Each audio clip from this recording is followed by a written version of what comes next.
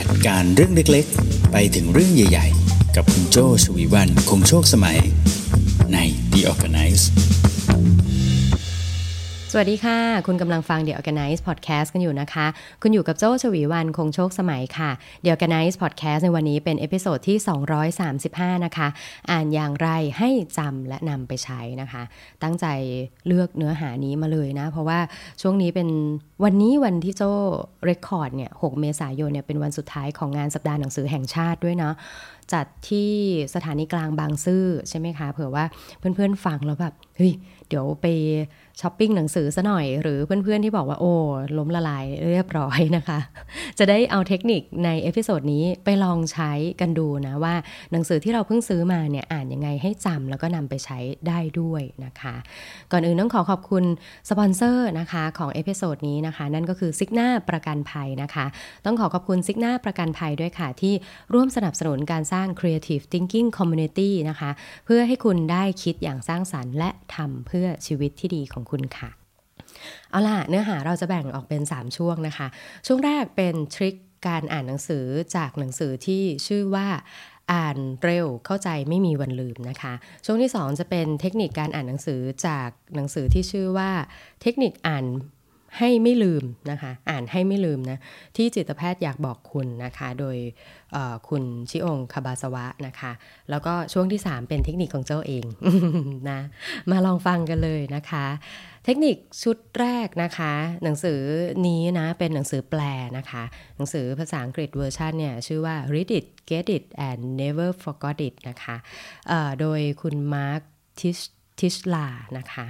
คุณมาร์คเนี่ยเขาสนใจเกี่ยวกับเรื่องการอ่านนะคะแล้วก็มา relate กับการทำงานของสมองด้วยนะซึ่งโจ้ก็เชื่อในเรื่องนี้นะว่าเราจำได้เราลืมหรือว่าเราฉลาดในทางอารมณ์หรืออะไรพวกนี้มันเกี่ยวกับการทำงานของสมองด้วยนะคะจริงๆในเล่มนี้นะมีหลายเทคนิคแต่โจ้หยิบมา2เรื่องที่ควรรู้เกี่ยวกับสมองนะที่เกี่ยวกับเรื่องการอ่านเลยนะมาฝากคุณนะคะเรื่องแรกนะจากคุณมาร์กนะจากหนังสือ Read It Get It Never Forget It นะคะเรื่องแรกเลยสมองคนเรานะคะสามารถประมวลข้อมูลได้ประมาณ800ถึง 1,400 คำต่อนาทีสมองเราเนี่ยสามารถจะประมวลข้อมูลได้800ถึง 1,400 คำต่อนาทีแต่ความเร็วที่เราจะสามารถอ่านนะบอกว่าสมองเนี่ยรับได้อยู่ที่800ถึง 1,400 แต่เราเนี่ยมีความเร็วในการอ่านแบบเร็วที่สุดเลยนะอยู่ที่ประมาณ200คำต่อนาทีเท่านั้นเองคือสมองเรามันไปไกลกว่าประมาณ4เท่าตัวนะแต่ว่าสายตาในการที่จะกวาดตาอ่านอะไรพวกนี้อยู่แค่200คำต่อนาทีนะเพราะฉะนั้นเวลาที่เราอ่านหนังสือเนี่ยมันจะมีพื้นที่สมองว่างอยู่ถูกไหมเราสามารถที่จะอ่านกวาดตา200เหลือพื้นที่ประมาณ600ถึง 1,200 เลยนะแล้วแต่คนเลยนะว่าสมองเนี่ยสามารถจะประมวลอะไรได้นั่นหมายความว่าไม่แปลกเลยนะที่คุณเนี่ยอ่านตาเนี่ยอ่านไปแต่ใจเนี่ยฟุ้งซ่านไปเรื่องอื่นโจ้เป็น อย่างหนังสือที่เพิ่งได้มานะคะโจ้ก็โดนป้ายยาจากพี่เก่งอีกทีหนังสือที่เพิ่งได้มาเนี่ยหนังสือ2030นะคะกับอีกเล่มหนึ่งพี่พักให้มา The Psychology of Money ได้มาปุ๊บนะกวาดตาอ่านดูปุ๊บใจคิดไปแล้ว2020ตอนนั้นฉันอายุเท่าไหร่นะ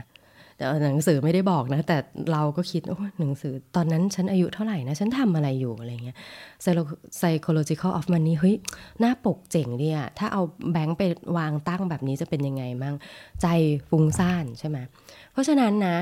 การอ่านหนังสือให้จำส่วนหนึ่งเลยนะก็คือต้องพยายามไม่ให้สมองเนี่ยมันฟุ้งซ่านให้มันโฟกัสอยู่กับตัวหนังสือข้างหน้าใช่ไหมคะเทคนิคนะก็คือต้องอุดช่องว่างของสมองที่มันจะชอบวิ่งเป็นลิงอย่างเงี้ยนะโดยการทำให้ลูกตาเนี่ยจดจ่ออยู่กับตัวหนังสือวิธีทำง่ายๆนะก็คืออาจจะเอานิ้วไต่ไปตามหนังสือด้วยใช่ไหมหรือถ้าคุณใช้อ่านหนังสืออิเล็กทรอนิกส์เนี่ยก็อาจจะมีตัวเคอร์เซอร์ใช่ไหมคะไล่ตามไปเรื่อยๆนะคะเจ้าเคยอ่านเจออีกเล่มหนึ่งแต่ไม่ใช่เล่มนี้นะ เทคนิคในการที่เราจะอ่านให้ไวนะปกติเราก็จะเอามือกวาดตามอย่างเงี้ยใช่ไหมหรือบางคนก็อาจจะใช้ไม้บรรทัดทาบใช่ไหมคะแล้วก็ค่อยๆปล่อยลงมาปรากฏว่าเทคนิคที่ทำให้ตาเราโฟกัสได้ดีนะคือเอาไม้บรรทัดแต่แทนที่จะทาบใต้บรรทัดอะค่ะแต่ให้ปิดด้านบนอาจจะเอาเป็นกระดาษก็ได้นะแต่ปิดด้านบนคือเปิดเล่มนั้นมาปุ๊บเอากระดาษทับด้านบนใช่ไหมพออ่านบรรทัดที่1 2จบไปแล้วก็เอากระดาษนั้นทับบรรทัดที่1 2แล้วมันก็จะเหลือแต่ด้านล่างอันเนี้ยลองดูนะว่าคุณชอบเอากระดาษหรือว่าเอาไม้บรรทัดทาบแบบไหนแบบบนบรรทัดหรือแบบใต้บรรทัดเนอะจะช่วยทำให้สมองของคุณเนี่ยไม่ฟุ้งซ่านนะเพราะว่าจดจ่ออยู่กับสายตาที่อยู่ข้างหน้านั่นเองนะทั้งนี้ต้องควบคุมจังหวะให้เหมาะสมด้วยนะคะอันนี้ก็คือความรู้เรื่องที่1นะสมองเราเนี่ยมันประมวลผลได้เยอะกว่าสายตาเราที่กวาดตาอ่านอยู่เพราะฉะนั้นต้องพยายามควบคุมให้สายตาเราเนี่ยไม่ไปไหนนะเพื่อที่จะทำให้ตัวสมองเราเนี่ยมันโฟกัสอยู่ที่ตัวหนังสือด้วยแล้วทำให้อ่านได้เร็วขึ้นด้วยนะพออ่านให้เร็วขึ้นด้วยนี่ก็จะทำให้สมองเนี่ยไม่มีพื้นที่ไปฟุ้งซ่านนั่นเองนะคะอันนี้ทริคที่1จากเล่มที่1นะทริคที่2กันดีกว่านะคะยังอยู่กับคุณมาร์กนะจากหนังสืออ่านเร็วเข้าใจไม่มีวันลืมนะคะเทคนิคที่2นะก็คือเข้าใจสมองก่อนว่าสมองเราเนี่ยมักจะเห็นภาพใหญ่ก่อนให้ลองนึกถึงอย่างนี้นะเวลาเราต่อจิ๊กซอว์นะโอ้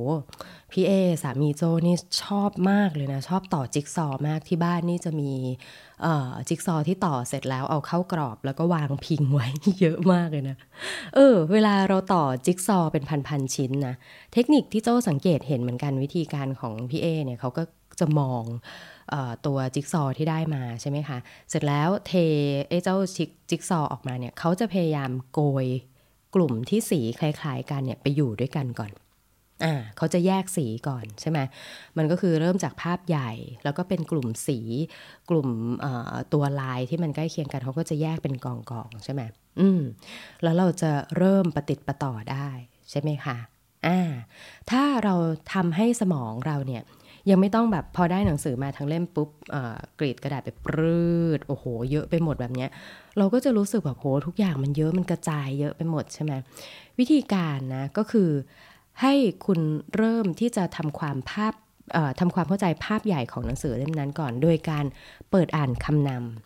ำหลายคนไม่อ่านคำนำใช่ไหมคำนำสำนักพิมพ์คำนิยมหรือว่าคำนำจากนักอ่านบางคนไม่อ่านเลยเข้าไปที่เนื้อหาเลยใช่ไหมอยากให้ต่อไปนี้นะลองเอาใหม่อ่านคำนำนักเขียนก็ยังดีนะแต่โจ้ชอบอ่านทุกคำนำเลยโจ้ชอบอ่านแบบเหมือนกับถ้าเป็นคำนำสำนักพิมพ์เราก็อยากรู้ว่าในเชิงของคนทำธุรกิจเนาะทำไมเขาเห็นอะไรในนักเขียนคนนี้ใช่ไหมคะคำนิยมจากเพื่อนๆก็เหมือนแบบเขาอยากถ้าเราจะพูดให้คนเนี่ยที่ไม่รู้จักเลยได้รู้จักหนังสือเล่มนี้ได้ชอบหนังสือเล่มนี้เขาจะอธิบายยังไงนะเขาจะป้ายยาเรายังไงให้เราได้เริ่มอ่านต่อใช่ไหมเสร็จแล้วให้คุณลองอ่านสารบัญนะอย่างสารบัญหนังสือ The Psychology of Money นะสารบัญเนี่ยก็คือเขาก็จะบอกเลยว่ามันมีทั้งหมด20บทใช่ไหม20บทมีบทส่งท้ายด้วยมีบทนำด้วยอย่างเงี้ยเราอาจจะวางแผนได้ไงว่าถ้ามี20บทอย่างนี้สมมุติไหนลองเปิดดูซิแต่ละบทก็ไม่ได้ยาวมากสมมุติอ่านบทละวันละ3บทอย่างเงี้ยอ่านวันละ3บทเดี๋ยว7วันก็จบละอย่างเงี้ยก็พอที่จะเห็นเนื้อหากว้างๆใหญ่ๆใช่ไหมคะหรืออย่างหนังสือ The Principle อย่างเงี้ย The Principle ของ Ray Dalio แบ่งออกเป็น3พาร์ทอย่างเงี้ยพาร์ทที่เกี่ยวกับตัวเขาพาร์ทที่เกี่ยวกับเรื่องงานพาร์ทที่เกี่ยวกับเรื่องการใช้ชีวิตอย่างเงี้ยเราก็จะรู้แล้วว่าโอเค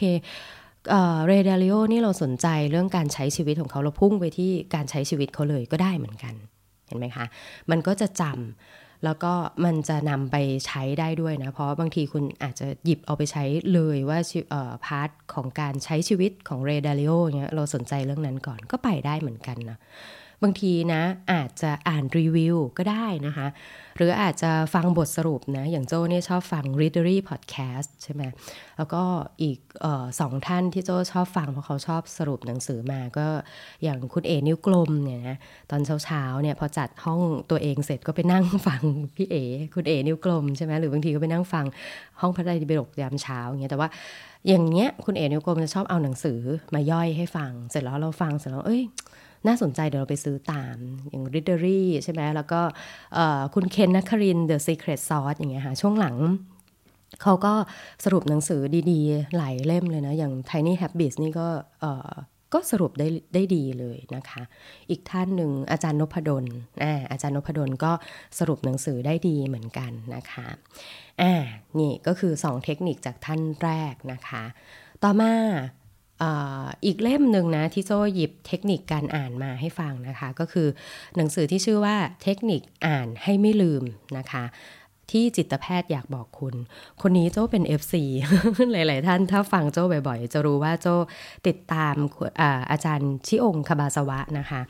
อาจจะจำชื่อไม่ได้แต่ต้องจำหนังสือเขาได้แน่ๆเลยก็คือ The Power of Output กับ The Power of Input นะคะเขามีหนังสืออีกเล่มหนึ่งที่โจ้มีก่อนหน้านี้เราไม่ทันรู้ด้วยนะว่ามีมารู้ตอนหลังว่านักเขียนคนเดียวกันนะคะอาจารย์ชิองคบาสวะนะคะเขาศึกษาเกี่ยวกับเรื่องสมองนะคะโจ้หยิบมาทริคหนึ่งนะซึ่งเป็นทริคที่เขาพูดตั้งแต่หนังสือเล่มแรกที่เขาเขียนไปจนถึงหนังสือที่ชื่อ Input เลยนะเขาเขียนหนังสือเล่มแรกเล่มนี้นะจำแบบไม่ต้องจำหนังสือเล่มที่2ก็คือ The Power of Output แล้วก็เล่มสุดท้ายก็คือ The Power of Input เนี่ยเขาพูดถึงเรื่องการนำเข้าแล้วก็การนำออกการนำความรู้เข้าสมองกับเอาความรู้ออกสมองนะคะเมื่อรับข้อมูลเข้าสู่สมองแล้วนะคุณต้องพยายามเอาข้อมูลที่เข้าสมองนั้นน่ะส่งออกให้ได้ภายใน 3-4 ภายใน7วันนะโดยภายใน7วันที่ว่านี้พยายามเอาออกเนี่ยให้ได้ 3-4 ครั้งด้วยทวนอีกทีนะก็คือเมื่อไหร่ก็ตามที่คุณได้รู้เรื่องอะไรแล้วนะถ้าคุณอยากจะจำแล้วก็ให้มันกลายเป็นเรื่องของการเปลี่ยนพฤติกรรมของคุณการนำไปใช้เลยเนี่ยนะภายใน 7-10 วันเนี่ยคุณต้องพยายามเอาข้อมูลที่ได้มาเนี่ยอธิบายถ่ายทอดให้ได้อย่างน้อย 3-4 ครั้งด้วยนะยกตัวอย่างเช่นช่วงนั้นนะโจได้หนังสือ The Power of Output มาใช่ไหมอินมากนะช่วงนั้นพอดแคสต์ The Organize ก็จะพูดเกี่ยวกับเรื่องการทำงานของสมองเนี่ยประมาณ 2-3 EP เลยเนาะซึ่ง 2-3 EP นะก็เกิดจากการที่โจ้พยายามทำเนื้อหาออกมาก่อนเสร็จแล้วอาจจะเว้นช่วงเว้นว่างอะไรไปบ้างนะแล้วก็หยิบขึ้นมาอ่านใหม่แต่ว่าทั้งหมดเนี้ยคือเป็นเพราะโจ้อยากจะทำความเข้าใจเรื่องนี้แล้วก็จำให้ได้ด้วยนั่นเองนะคะอันนี้ก็เป็น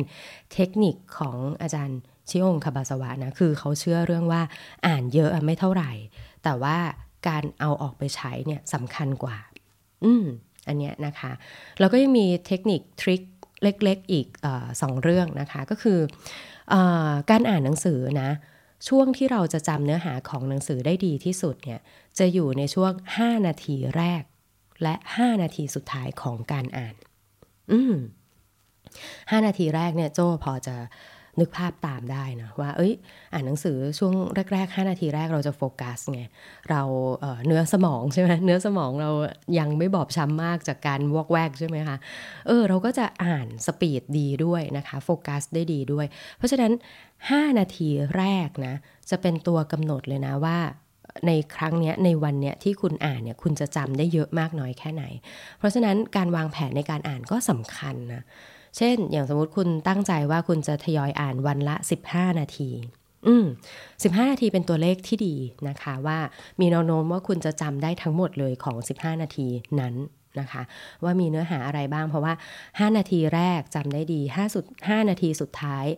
ก็ยังไม่ล้ามากใช่ไหมคะแล้ว5 นาทีตรงกลางก็จะเป็นช่วงของการที่จะจดจำตัวหนังสือได้ดีนั่นเองนะคะแล้วก็อีกทริคหนึ่งของอาจารย์ชิองคบาสวะนะเขาก็บอกว่าการอ่านหนังสือก่อนนอนนะคะจะช่วยผ่อนคลายความอ่อนล้าทั้งกายแล้วก็จิตใจได้ดีด้วยนะคะจะช่วยให้คุณหลับได้ง่ายขึ้นนะคะแล้วก็จะช่วยให้คุณจำได้ดีมากกว่าตอนเช้าด้วยอันนี้ อันนี้ครึ่งนะอันนี้แอบครึ่งคือส่วนตัวโจ้เองเนี่ยอ่านก่อนนอนเนี่ยผ่อนคลายไหมจริงมันด้วยหลายๆอย่างนะทั้งด้วยกลิ่นหนังสือโจ้เป็นคนชอบดมกลิ่นหนังสือมันรู้สึกผ่อนคลายนะเหมือนกันทุกครั้งที่ไปเดินร้านหนังสือนะหรืออย่างไปงานสัปดาห์หนังสือแค่ได้กลิ่นหนังสือโจ้รู้สึกผ่อนคลายละแล้วพอมันอยู่เงียบๆใช่ไหมคะการอ่านหนังสือก่อนนอนเนี่ยมันช่วยผ่อนคลายจริงหลับง่ายจริงแต่ไม่แน่ใจนะว่าจำได้มากกว่าตอนเช้าหรือเปล่าคือถ้าอยากจะจำอะไรได้ดีนะโจ้จะชอบเลือกเป็นอ่านตอนเช้านะคะอันนี้ก็อาจจะลองดูนะแต่ละคนอาจจะไม่เหมือนกันนะคะอันนี้ก็ลองดูก็ได้นะคะทีนี้มาทริคของโจ้บ้างดีกว่าเนาะอันนี้ก็เข้าสู่ช่วงสุดท้ายของเนื้อหาวันนี้นะก็คือจะเป็นทริคการอ่านหนังสือของตัวโจ้เองนะคะให้จำแล้วก็นำไปใช้ได้ด้วยนะคะทริคแรกของโจ้เองเลยนะเวลาโจ้ได้หนังสือมานะคะโจ้จะถามตัวเองก่อนเลยว่าหนังสือเล่มนี้เป็นหนังสือประเภทไหนส่วนใหญ่โจ้จะแยกออกเป็นหนังสือ3ประเภทนะคะประเภทแรกนะก็คือหนังสือที่ต้องอ่านต้องนี่หมายถึงบังคับตัวเองด้วยนะคือต้องอ่านเพราะว่าเฮ้ยอันเนี้ยเราจำเป็นจะต้องใช้ใช่ไหมคะอย่างหนังสือ2030นะที่ได้ที่พี่เก่งป้ายยาเพราะพี่เก่งเองก็ไปเป็นสปีกเกอร์ด้วยอย่างเงี้ย2030เฮ้ยต้องอ่านเพราะว่าเดี๋ยวต้องเอาไปใช้ต้องไปคุยกับสปีกเกอร์นะต้องไปเชิญสปีกเกอร์มา The Future of Everything เนี่ยต้องอ่านหนังสือที่เป็นฟิวเจอร์อันเนี้ยบังคับตัวเองให้อ่านนะคะหรืออย่างหนังสือThe Psychology of Money อย่างเงี้ยเนี่ยอย่างเงี้ยก็ต้องอ่านเพราะเราปฏิญาณตัวเองไว้แล้วปีนี้เป็นธีมของ Money Matters ใช่ไหมเพราะฉะนั้นปีนี้จะสนใจเรื่อง Financial ถ้ามีหนังสือเกี่ยวกับ Financial มาอ่านอย่างเงี้ยหนังสือที่ต้องอ่านใช่ไหมคะกับประเภทที่2นะคะหนังสือที่อยากอ่านอยากอ่านนี่คือแบบโหนี่ถ้าซื้อมานะต้องมีกำลังใจในการอ่านแน่เลยเนี่ยว่าเราก็หยิบซะเลยหนังสือช่วงนี้ที่ได้มาเพราะคำว่าอยากอ่านนะโจ้ได้มา2เล่มนะคะเล่มแรกชื่อว่า Yes to Life นะคะ In Spite of Everything นะคะอันนี้เป็นหนังสือที่ฟังคุณเอ๋นิ้วกลมป้ายยามาอีกทีตอนเช้านะคะเป็นหนังสือที่พูดเกี่ยวกับเรื่องของการมีกำลังใจในการใช้ชีวิตอยู่นะคะซึ่งคนอ่านเนี่ยโจ้คนเขียนเนี่ยโจ้ชอบมากเลยก็คือคุณวิกเตอร์อีฟังเกิลนะคะจำโค้ดที่ให้แรงบันดาลใจของเขามาได้เยอะเลยทั้งที่เขาผ่านช่วงสงครามฆ่าล้างเผ่าพันธุ์มานะแต่เขามีกำลังใจที่จะมีชีวิตอยู่ได้ยังไงกับอีกเล่มหนึ่งที่ได้มาเพราะความรู้สึกอยากอ่านนะก็คือเป็นหนังสือนิยายนะคะชื่อว่าร้านมหัศจรรย์สำหรับคนไม่หยุดฝันอันนี้ทั้ง2เล่มที่ไปโดนป้ายยาจากสัปดาห์หนังสือนั่นเองนะคะยืนเล็งๆไปเล็งๆมาแล้วก็ได้มาอย่างเงี้ยหนังสือที่อยากอ่านนะคะกับประเภทสุดท้ายก็คือหนังสือนิยายหนังสือนิยายก็คือจะเป็นหนังสือที่โจ้บอกตัวเองว่ามันอ่านแบบสกิปไม่ได้ก็คือเป็นหนังสือที่ต้องตะลุยอ่านตั้งแต่ต้นจนจบไปเลยอย่างเงี้ยใช่ไหมเพราะไม่งั้นเราจะไม่รู้เรื่องเนอะเช่นแบบพระเอกเขารู้จักนางเอกได้ไงมันอยู่บทที่2เราข้ามไปอ่านบทที่5เลยอย่างเงี้ยไม่ได้ใช่ไหมเพราะฉะนั้นเราก็จะได้วางแผนตัวเองได้เหมือนอย่างเล่มสุดท้ายเมื่อสักครู่นี้ร้านมหัศจรรย์สำหรับคนไม่หยุดฝันอย่างเงี้ยเป็นฟิกชันอย่างเงี้ยโจ้ก็จะวางแผนในการอ่านได้อันนี้จะเป็นเทคนิคของโจ้ก่อนเลยว่าจะแยกหนังสือออกก่อนว่าเป็นหนังสือที่ต้องอ่านหรือหนังสือที่อยากอ่านหรือว่าเป็นหนังสือนิยายเพื่ออะไรรู้แล้วทำไมรู้แล้วยังไงรู้เพื่อที่จะได้วางแผนตัวเองได้นะว่าเล่มไหนอ่านเลยเล่มไหนอ่านตอนไหนช่วงเวลาไหนอย่างเงี้ยนะคะอย่างหนังสือที่ต้องอ่านเนี่ยโจ้จะชอบเอามาอ่านตอนเช้านะคะแล้วก็แบ่งพาร์ทไปว่าอยากอ่านวันนี้อยากอ่านกี่บทหรืออะไรแบบนี้หรือจะอ่านสกิมยังไงนะคะเพราะว่าจะได้เอาไปใช้เลยใช่ไหมหรือหนังสือที่ต้องอ่านนะส่วนใหญ่โจ้จะพุ่งไปที่หัวข้อที่อยากอ่านเลยจะไม่ได้อ่านเรียงถ้าเผื่อว่ามันไม่ได้ถึงขั้นว่าจะต้องทำความเข้าใจเรื่องไหนก่อนแบบนี้นะคะ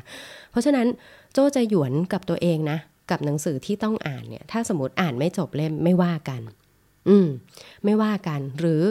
อ่านสเปะสปะแบบพุ่งเข้าไปในบทที่เราอยากรู้เลยไม่ว่ากันเพราะนี้มันเป็นหนังสือที่ต้องอ่านต้องบังคับให้ตัวเองอ่านแล้วก็ต้องได้ในสิ่งที่ตัวเองอยากรู้จากเล่มนี้ใช่ไหม หนังสือที่อยากอ่านนะก็จะเป็นว่าได้มาเสร็จปุ๊บเราอยากอ่านหนังสือเล่มนี้เพราะอะไรนะ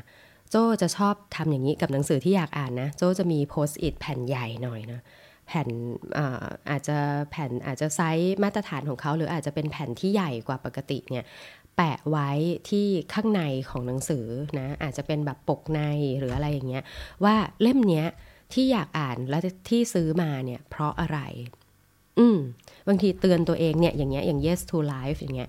ซื้อมาเป็นหนังสือที่อยากอ่านใช่ไหมเจ้าก็เอาโพสต์อิทแปะไว้เนี่ยอันเนี้ยคุณเอ๋ฟังจากคุณเอ๋นิ้วกลมพูดตอนเช้าใน Have a nice day อย่างเงี้ยเนี่ยเราก็จะเขียนบอกตัวเองไว้ว่าเล่มนี้ทำไมหรือบางทีแบบเล่มนี้คุณเอ๋ให้มาอย่างเงี้ยก็จะเขียนไว้ด้วยเหมือนกันนะคะเราก็จะวางแผนได้แล้วก็มีแนวโน้มที่จะอ่านเล่มนั้นได้เยอะแล้วก็มีแนวโน้มที่จะอ่านได้จบด้วยอย่างเงี้ยนะคะอันนี้เป็นทริคแรกของโจ้เลยนะก็คือแยกหนังสือออกเป็น3กองนะกองหนังสือที่ต้องอ่านกองหนังสือที่อยากอ่านแล้วก็กองหนังสือนิยายนะคะแล้วก็จะแบ่งตัวเองได้นะว่าจะหยิบเล่มไหนดีช่วงนี้หนังสือที่อยากอ่านนี่ตามใจตัวเองเยอะนะนี่ท่วมหัวแล้วนะก็จะได้รู้ใช่ไหมคะกับทริคที่2ตะกี้โจ้มีแตะไปบ้างแล้วก็คือหาช่วงที่เหมาะสมกับเรานะคะว่าเราในช่วงเช้าเรามักจะอ่านอะไรได้ดีในช่วงกลางคืนเราอ่านอะไรได้ดีนะคะอันนี้ก็ลองแบ่งดูอย่างโจ้นี่ถ้าเป็นนิยายอ่านก่อนนอนเนี่ยดีแล้วก็ถ้าเป็นหนังสือที่เกี่ยวกับความรู้ที่จะต้องทำความเข้าใจอยู่ช่วงเช้าก็จะดีนะคะทริคที่3ของโจ้นะถ้าเล่มไหนอยากจะจำแม่นๆนะคะเล่มไหนอยากจะจำแม่นๆเนี่ยโจ้จะอ่านออกเสียงอ่านออกเสียงนะคะอ่านออกเสียงนี่ถ้าเป็นฟิกชันหรือนอนฟิกชันเนี่ยก็จะชอบอ่านออกเสียงแบบให้เสียงเนี่ยมันมากกว่าเสียงเวลาตัวเราเองพูดเนี่ยประมาณสัก 2-3 ระดับนะคะอย่างเช่นยิ่งถ้าเป็นนิยายนะสนุกทำเสียงขึ้นเสียงลงอะไรอย่างเงี้ยใช่ไหมไม่รู้สิครับคุณอาจจะนึกถึงมันอีกครั้งก็ได้นะในสักวันลองรับไปสักชิ้นเถอะครับค่าความฝันเนี่ยจ่ายทีหลังทุกครั้งไม่ต้องกังวลเลยอย่างเงี้ยแหมพูดแล้วก็อยากอ่านเลยนะ ร้านมหัศจรรย์สำหรับคนไม่หยุดฝันเนี่ยอย่างเงี้ยทำเสียงขึ้นลงอะไรเงี้ยใช่ไหมแต่ถ้าเป็นหนังสือที่เป็นnon fiction นะคะก็อาจจะอ่านแบบลบความทรงจำที่เลวร้ายและปลูกฝังความทรงจำดีๆต่อไปความทรงจำควบคุมได้จริงหรอความน่าทึ่งของภาพยนตร์เรื่อง Inception ตอนที่ได้ชมภาพยนตร์ Inception ที่เนี่ยอย่างเงี้ยเราก็จะจำได้มากขึ้นเนาะใช่ไหมคะเราก็จะสนุกกับการอ่านออกเสียงด้วยนะคะมันทำให้เนื้อสมองของคุณเนี่ยที่คุณมาร์คเขาบอกไว้ในเล่มแรกใช่ไหมบอกว่าเนื้อสมองเรามันเยอะแล้วมันจะวอกแวกได้เนี่ยการอ่านออกเสียงนะมันทำให้คุณเนี่ยยังอยู่กับหนังสือสมองคุณได้ยินเสียงตัวเองด้วยถูกไหมคะมันก็จะเสียงดีดกว่านี้ได้อีกใช่ไหมสมองเนี่ยอยู่กับเนื้อกับตัวอยู่กับตัวหนังสืออยู่กับตัวเรานะคะได้ยินเสียงตัวเองแล้วก็อยากจะดีไซน์เสียงตัวเองไปด้วยมันก็จะทำให้เราเนี่ยจดจ่ออยู่กับเนื้อหาของหนังสือนะคะการอ่านออกเสียงนะสนุกด้วยนะคะอ่านเสร็จคอแห้งเลย โดยเฉพาะอ่านหนังสือแบบที่บอกว่าอ่านเพราะต้องอ่านเนี่ยแบบฉันโดนบังคับอ่านเนี่ยอ่านออกเสียงนะจะจำได้ดีขึ้นนะคะเหลือ2ทริคของโจ้นะโจ้จะมีอีกทริคหนึ่งก็คือโจ้จะชอบไฮไลท์หนังสือนะคะหนังสือที่ได้มานะยกเว้นจริงๆยกเว้นแบบหนังสือที่สวยมากๆอย่างเช่น Lunch with FT อย่างเงี้ยโจ้ไม่กล้าขีดนะอย่างเงี้ยไม่กล้าขีดแต่แบบก็ยังมีอะไรขั้นไว้หน่อยนะแต่โดยส่วนใหญ่หนังสือโจ้ทุกเล่มเลยนะขีดไฮไลท์นะคะบางทีก็เขียนปากกาโน้ตไว้ด้วยนิดนึงนะคะมีพับด้วยนะมีหนังสือโจ้ยับเยินมากพับมุมบนหมายความว่าอันนี้คือ key takeaway ของเล่มนี้เนี่ยโจ้จะพับมุมบนนะแต่ถ้าพับมุมล่างหมายความว่าเฮ้ยอันเนี้ยเพิ่งรู้แล้วก็คุ้นๆอาจจะไป relate กับหนังสืออื่นได้เนี่ยโจ้จะพับมุมล่างพับมุมบนคือ key takeaway ของเล่มนี้พับมุมล่างคือเรื่องนี้น่าสนใจเป็นทริคที่เพิ่งจะรู้จากเล่มนี้เหมือนกันแต่ไม่ใช่เรื่องใหม่ อย่างเงี้ยเวลาโจ้ได้หนังสือมาปุ๊บเล่มนึงใช่ไหมคะก็จะรู้แล้วโอเคเปิดมาหน้าแรกโจ้แปะโพสต์อิทไว้ได้เล่มนี้มาเพราะอะไรซื้อเพราะใครรีวิวนะสนใจเรื่องอะไรเสร็จปุ๊บมันพับมุมตรงนี้ไหนเปิดหน่อยข้างล่างพับไว้แสดงว่า2-3เรื่องนี้เราชอบใจอย่างเงี้ยเราก็จะรู้แล้วหนังสือเล่มนี้มันเป็นยังไงใช่ไหมคะทริคสุดท้ายของโจ้นะคะตะกี้มีแตะไปบ้างแล้วเหมือนกันนะก็คือทำโน้ตประจำหนังสือนะคะโน้ตประจำหนังสือนะคะอันนี้โจ้จะมีโพสต์อิทไซส์ใหญ่มากนะไซส์ประมาณแบบ1 ฝ่ามือของโจ้อย่างเงี้ยนะคะแล้วก็มักจะแปะไว้ที่หน้าแรกๆปกแรกๆของหนังสือนะคะอย่างเช่นหนังสือสปรินต์อย่างเงี้ยสปรินต์วิธีการทำงานที่เป็นรอบๆอย่างเงี้ยนะคะโจ้ก็จะมีโพสต์อิทแปะไว้เลยสปรินต์หมายถึงการทำงานแบบเป็นรอบนะทำให้ทุกคนเห็นรอบในการทำงานโดยที่ไม่รอไปจนถึงตอนจบอย่างเงี้ยโจ้ก็จะมีคำนิยามอย่างเงี้ย1 ประโยค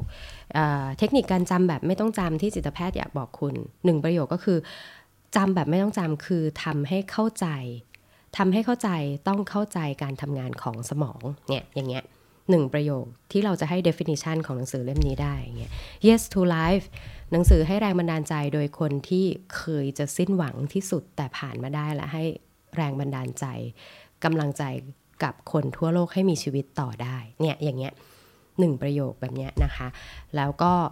จับใจความจับประโยคที่เราชอบที่สุดของเล่มนั้นๆอย่างเงี้ยนะคะก็จะทำให้คุณจำได้หนังสือ1 เล่มคุณไม่ต้องจำตัวหนังสือทุกตัวแต่คุณจำให้ได้ว่าคุณได้อะไรจากหนังสือเล่มนั้นนั่นแหละคือจุดประสงค์ของนักเขียนเวลาที่เขาจะเริ่มเขียนหนังสือเขาก็จะเริ่มจากอย่างนี้เหมือนกันว่าเฮ้ยถ้าให้พูดคำหนึ่งของหนังสือเล่มนี้มันคืออะไรเนี่ยคือ key takeaway คือสิ่งที่นักเขียนทุกคนตั้งใจที่จะบอกเล่าคุณแล้วที่เหลือเนี่ยก็คือเป็นการขยายความเป็นการทำให้คุณเห็นเป็นการบอกเล่าเรื่องต่างๆหรือแม้แต่นิยายนะเขาก็ต้องคิดมาแล้วแหละเรื่องนี้นะพล็อตมันเป็นแบบนี้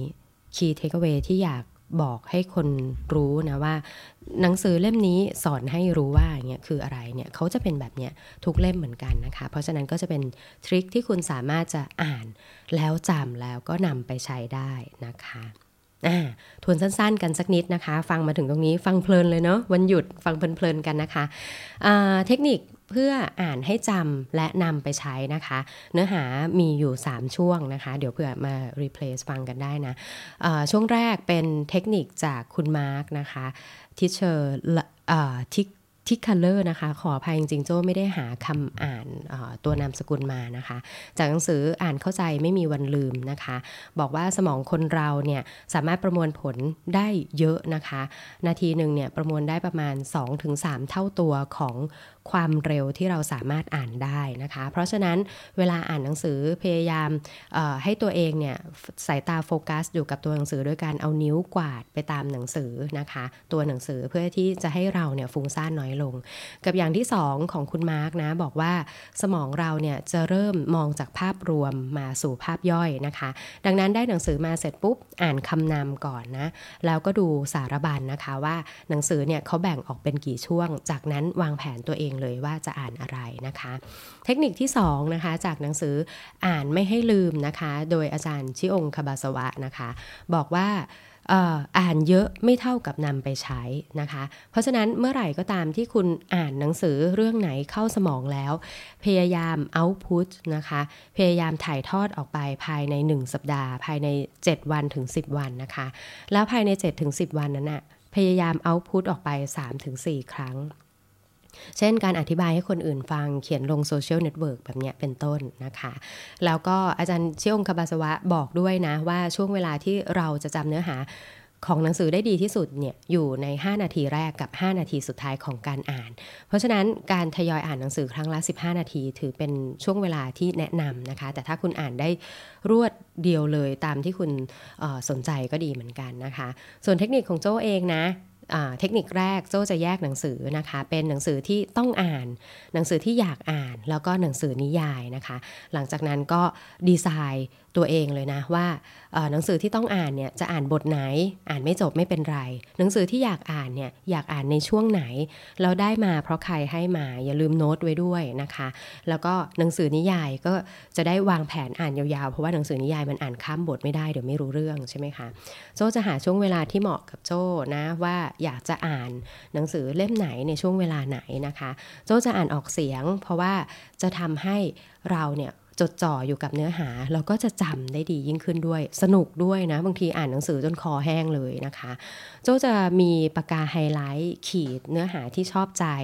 พับมุมหนังสือบนถ้าเป็นบทไหนเป็น key takeaway ของเล่มนั้นพับหนังสือมุมล่างนะคะถ้าชอบใจเนื้อหาตรงนี้เป็นพิเศษอันนี้เทคนิคส่วนตัวนะถ้าไม่ชอบพับก็แปะไฮไลท์เอาก็ได้นะคะแล้วก็สุดท้ายโจ้มักจะมีโพสต์อิทแปะไว้ในหนังสือปกแรกๆนะคะ